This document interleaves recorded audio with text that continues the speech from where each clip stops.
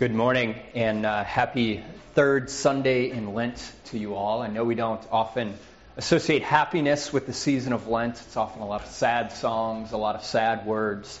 But so long as we are gathered here and God's Word is here and God's gifts are here, and along with that God's people are here, we also have the promise that God Himself is here in this place with us. And so that, I believe, even during the season of Lent, is a cause for joy and for celebration. We are continuing on this morning in a series that is called The Art of Living by Faith. And as I was thinking about this series, Lewis's answer to where is faith really kind of struck me. Lewis said, faith is in your body. And I love that idea, because oftentimes we maybe wrongly associate faith in the heart as with faith just sort of being a feeling. Or faith in the head is just sort of faith is just right thinking. But I like that idea of faith in the body. Faith is the entire orientation of our lives and our actions and everything that we are, heart, soul, mind, strength, all of it oriented around who Jesus is and what He has done for us. And so as we think about living by faith, we're talking about faith that consumes our entire person. And as we continue on in this series this morning, we're going to be taking a look at our gospel lesson from Mark chapter 10. And so it may be helpful for you to either just pull out that reading in your bulletin or grab your pew Bible and follow along with us there. But before we get to that reading, I just want to, as I took a look at this reading for this morning, I was reminded that there is something something in life that I personally have never actually experienced. And it's something that I expect many of you have experienced. Many of you do experience on a daily basis. In fact, I can tell right now there are many people, as I'm looking out at you, many people experiencing this thing right now as we speak. In fact, I read earlier this week that roughly 60 to 75% of adults experience this thing on a daily basis. In fact, every single member of my family experiences this. For some reason, I do not. I'd like to think that perhaps it's because God loves me more than most. But I know that's not true. Because I hope to actually never experience this. And that is that I have never worn glasses. Ever. I've never worn glasses, never worn contacts, any sort of corrective lens. And I'm not banking on that lasting forever. I know time and age may get the best of me on that one. But for now, I can see perfectly clearly without looking through any sort of corrective lens. In fact, my vision has been tested at better than 20/20. It's been tested as good as 20/15. And I'm very thankful for that gift and plan to cherish it as long as it lasts. Marcus, you're not supposed to boast in it. Oh, sorry. Boasting in the wrong thing. This is true. But the fact of the matter is whether or not you use any sort of corrective lens of any type, I do believe that one thing we do all share is that we do tend to look at the world through different lenses. We all have different lenses through which we look at and perceive and experience the world around us. I mean, even just think of your five senses. These are really essentially lenses through which we experience the world. And think about your language. Anytime you're experiencing the world through your senses of sight and taste and touch and the like, immediately what we're doing is we essentially translate that experience into language. And that's just part of being a human being is we sense the world and experience it through these different lenses. And I think actually this is really required of us. These lenses that we have, like our senses and our language and our belief systems, they're necessary for understanding our experiences in life. And the fact of the matter is, we can tell very clearly that oftentimes the lens that we use to see the world around us can actually change very drastically what we see. For example, compare the lens that a poet uses to perceive the world with the lens that a biologist uses to perceive the world. That they often come to very, very different conclusions about nature, about life. And it's not that one is necessarily right or wrong. They're just different, and they have different usefulness. I mean, you're not going to look to the poet for a cure for cancer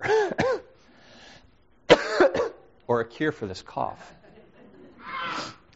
You're also probably not going to look to a biologist to tell you why a sunrise or a sunset is beautiful. You may look to the biologist and you may look to science to tell you why someone or something dies, but you're going to look to the poet to tell you why it hurts so much.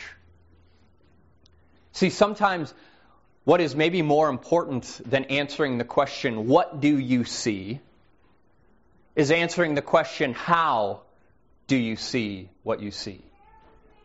And I think that's a particularly important question for us as Christians that we need to ask. We need to ask ourselves constantly, how do we see? How do we see the world around us? What tools has God given us to see and perceive and understand the world that we live in? And I think that's precisely one of the things that this text that we come across in Matthew chapter 10 answers for us. This account from Mark's gospel of this healing of blind Bartimaeus, it comes actually right before Jesus' triumphal entry into Jerusalem. So right before the instance in Scripture that we celebrate on Palm Sunday, we have this healing. It's really the last of Jesus' healings in the Gospel of Mark. And I think it becomes for us really sort of this central understanding for the purpose of miracles in Scripture, for the role of these signs and wonders that Jesus does. And so I'm going to pick up this text where we picked it up this morning in our gospel lesson. Matthew chapter 10, beginning at verse 46. Mark writes, "And they came to Jericho. And as he was leaving Jericho with his disciples and a great crowd, Bartimaeus, a blind beggar, the son of Timaeus, was sitting by the roadside. And when he heard that it was Jesus of Nazareth, he began to cry out and say, 'Jesus, Son of David, have mercy on me.' And many rebuked him, telling him to be silent. But he cried out all the more, 'Son of David, have mercy on me.'" So here we have Jesus, and he enters into Jericho. And he must not stay there very long because he doesn't really do a whole lot there, at least according to Mark's gospel. He enters Jericho and then he leaves Jericho and he's on his way to Jerusalem. On his way to the holy city of Jerusalem. And we're told that his 12 disciples are right there along with him, along with this great crowd. Presumably much of this great crowd would be the same crowd that hails him as the Messiah and Son of David as he enters into Jerusalem on Palm Sunday. Presumably this is many of the same people who witnessed his miracles, who witnesses all of his signs and wonders throughout his ministry. This great crowd has followed him and they're hailing Jesus as the Messiah. They're looking to Jesus to enter into Jerusalem and essentially start his political campaign. To essentially start this messianic revolution where he will go in and overthrow the Roman leaders and rightfully take his place on the throne of David and rule there over Israel from the city of David, from Jerusalem, that holy city. And so they're walking with Jesus into Jerusalem, ready for him to begin this revolution. And they come across this blind beggar named Bartimaeus. And this Bartimaeus, he hears who it is that's coming. Obviously, because he is blind, he cannot see it's Jesus, but he hears who it is. He hears that it's Jesus of Nazareth. The same Jesus that he's heard has done all these great signs and wonders. The same Jesus who opens deaf ears and makes the mute speak and makes the lame walk again. The same Jesus who drives out unclean spirits, whose teaching has confounded the Jewish leaders. It's the same Jesus that he's heard just might be the Christ who is to come. And so when he hears that it's Jesus coming, he can't help but stand up and simply shout, "Jesus, Son of David, have mercy on me." Now the crowd, they hear this man cry out, and they just tell him to be quiet. That Jesus' time of healing blind beggars is over. He has more important things to do now. He's got to start this revolution, but Bartimaeus doesn't care. He hears this crowd and he just keeps shouting, "Jesus, Son of David, have mercy on me." Now you see what Mark is doing here is he is sort of creating this sense of dramatic irony as he juxtaposes this crowd that has witnessed Jesus' miracles with this blind man, Bartimaeus. You see, as you look back on Mark's account of the life of Jesus, one thing that we see happen again and again as Jesus does these great signs and wonders is almost every single time Jesus does a miracle, he tells us that a great crowd had gathered around him. So time and time again, these great crowds have been witnessing Jesus with their eyes. But here in this text, here in this account, who is it that truly sees Jesus? That truly sees Jesus for who he is. It's not the crowd that witnesses him with their eyes. It is the blind man who truly sees Jesus. And the reason that he sees Jesus and the crowd doesn't is because he believes.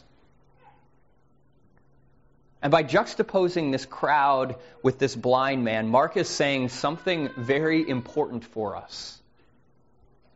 That it is not those who see who believe. Rather, it is those who believe who truly see. It is those who believe in Jesus, those who place their trust in him, who truly see him. I cannot stress this point enough. Bartimaeus, this blind man, he does not believe in Jesus because he's going to get a miracle. Rather, Bartimaeus sees Jesus because he believes in Jesus. This is an extremely important point for how we see and how we understand miracles, not only in Mark's gospel, but throughout Scripture. That it is not witnessing miracles that creates faith. Rather, it is faith that helps us to truly see the miracle. It is the Word of God that creates faith. It is the testimony of Jesus that creates faith. Miracles are often present to confirm this word, but they do not create faith. It's the Word of God that creates faith in the heart. Seeing is not believing. Rather, believing is truly seeing. I think it's really important for us to keep that straight, because I think we have a tendency as human beings to get that backwards. That we often insist that seeing comes before believing. Right? Maybe you've heard it said, or maybe at times we've even said this ourselves, that if God would just give me a sign, well, then I would believe. Then I would have a much easier time believing. Or if God would just give me a sign, then I would be able to follow him without question. And what we're saying is I want to see before I can believe. Or maybe you've heard this one. How could a good and loving God, who is all-powerful, allow such great evil and suffering to exist in our world? And I think the statement behind that question is really, I want to see evidence of a good and loving God before my eyes before I could ever believe in him. I want to see before I can believe.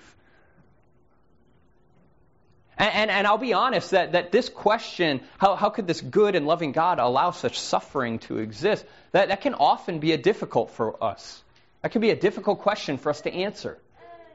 Because oftentimes we look around and we see the world that we live in, and it doesn't look like there's a lot of goodness, does there?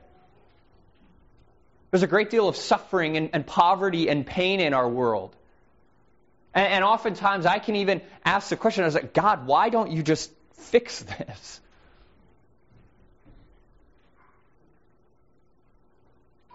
But seeing doesn't cause believing.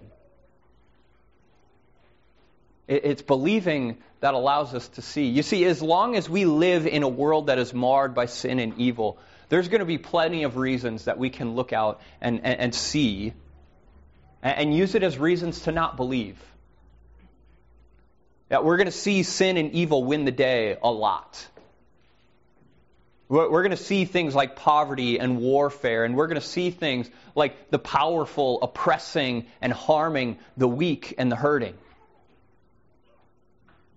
Now, there's plenty of reasons to look out and not believe. And if our faith is simply founded on this evidence that we see, then it may very well crumble. And if our faith is solely rooted in evidence that we see, is our faith really in God, or is it in the evidence? You see, I think what happens is we often get it backwards, and doubt and unbelief, they enter in when we get this backwards, when we demand that seeing comes before believing. But we see very clearly here in this story that it is not seeing that allows us to believe, it's belief that allows us to see.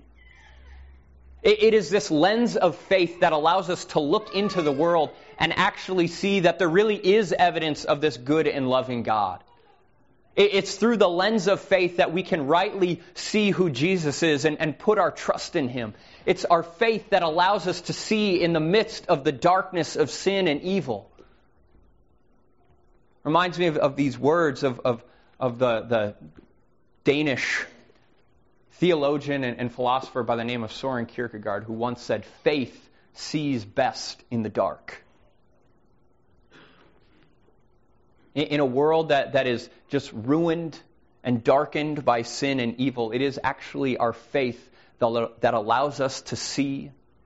It is our faith that allows us to keep moving forward in the midst of sin and darkness, in the midst of suffering and pain. Faith allows us to see.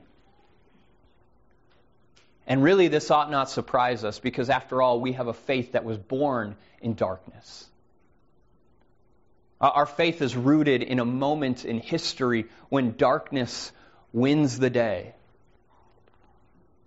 When sin and evil overcomes the one good thing to ever live and walk this earth. Our faith is rooted in a man who willingly submits himself to sin and evil, who willingly is overwhelmed by the darkness, so that he could be the light of our salvation, so that he could be the one place where we can look to for peace and security and salvation. It's in Jesus and His submission to the cross that our God actually brings about His forgiveness and His reconciliation. We look to the cross, we look to a place of hurt and darkness to see the evidence of God's goodness. And it's faith that allows us to see the cross as the place where we look to and see the sure sign that Jesus truly is the Son of God, who has come into the world to redeem us and set us free. It's not seeing that allows us to believe, it's believing that allows us to see. And we see Jesus confirm this faith in Bartimaeus. As he hears Bartimaeus shouting and crying out, "Have mercy on me," he stops. In verse 49 we read, Jesus stopped and said, "Call him." And they called the blind man, saying to him, "Take heart, get up, he is calling you." And throwing off his cloak, he sprang up and came to Jesus, and Jesus said to him, "What do you want me to do for you?" And the blind man said, "Rabbi," he said, "Teacher, let me recover my sight." And Jesus said, "Go your way, your faith has made you well."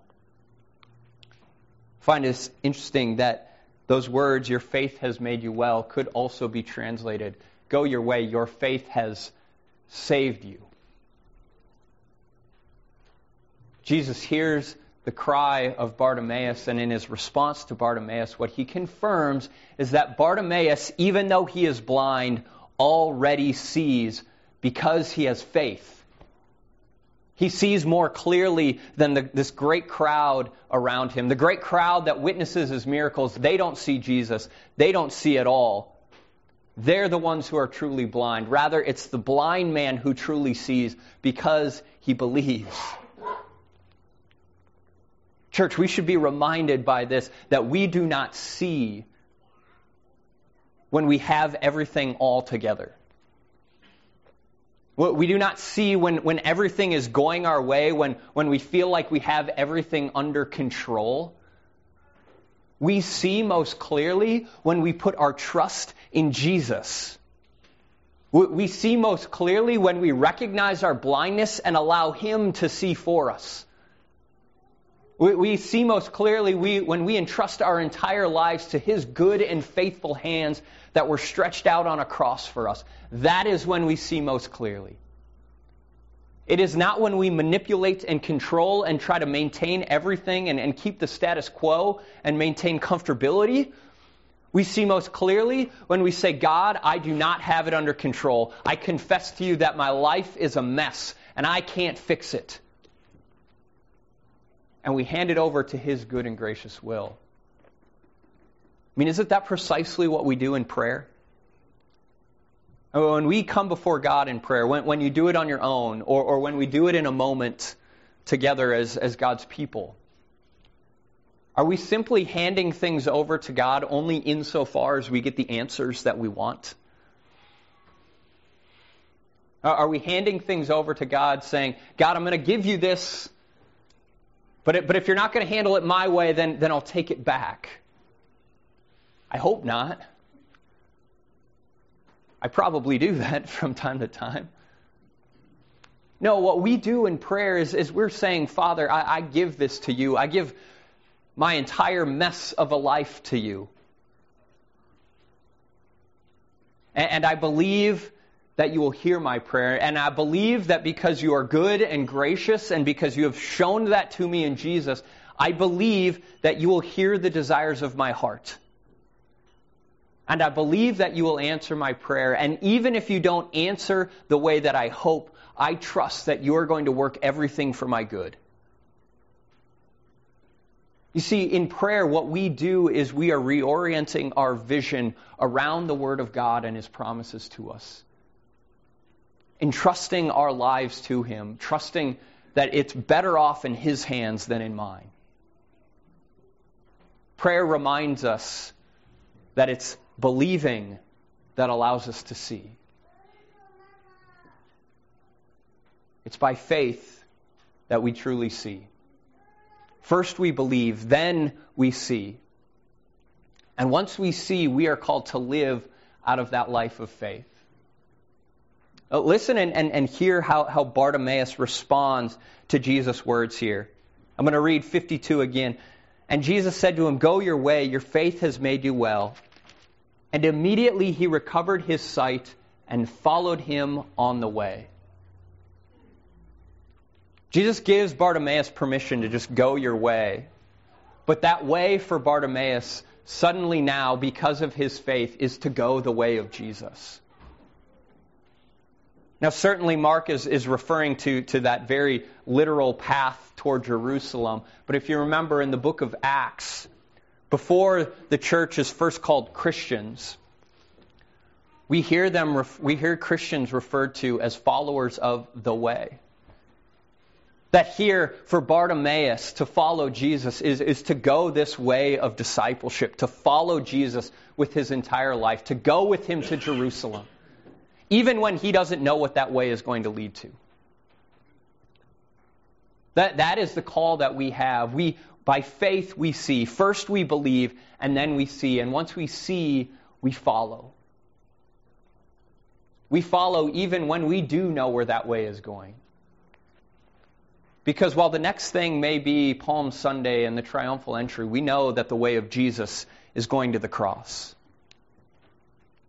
You see, for us to follow Jesus will always mean going with him to the cross. And that way will always be filled with uncertainty. That way will always be filled with taking up our own cross to go with him to Calvary. But it's by faith that we see that the way of his cross is better than any other way that we could go. Because by faith, we know that the way of the cross always means nearness to Jesus. It means always being sheltered by his love, no matter what else may come our way. It's by faith that we believe and see, and seeing we follow. We follow him even when that goes to the cross. Because by faith we know that the way of Jesus, while it goes through the cross, it does not end at the cross.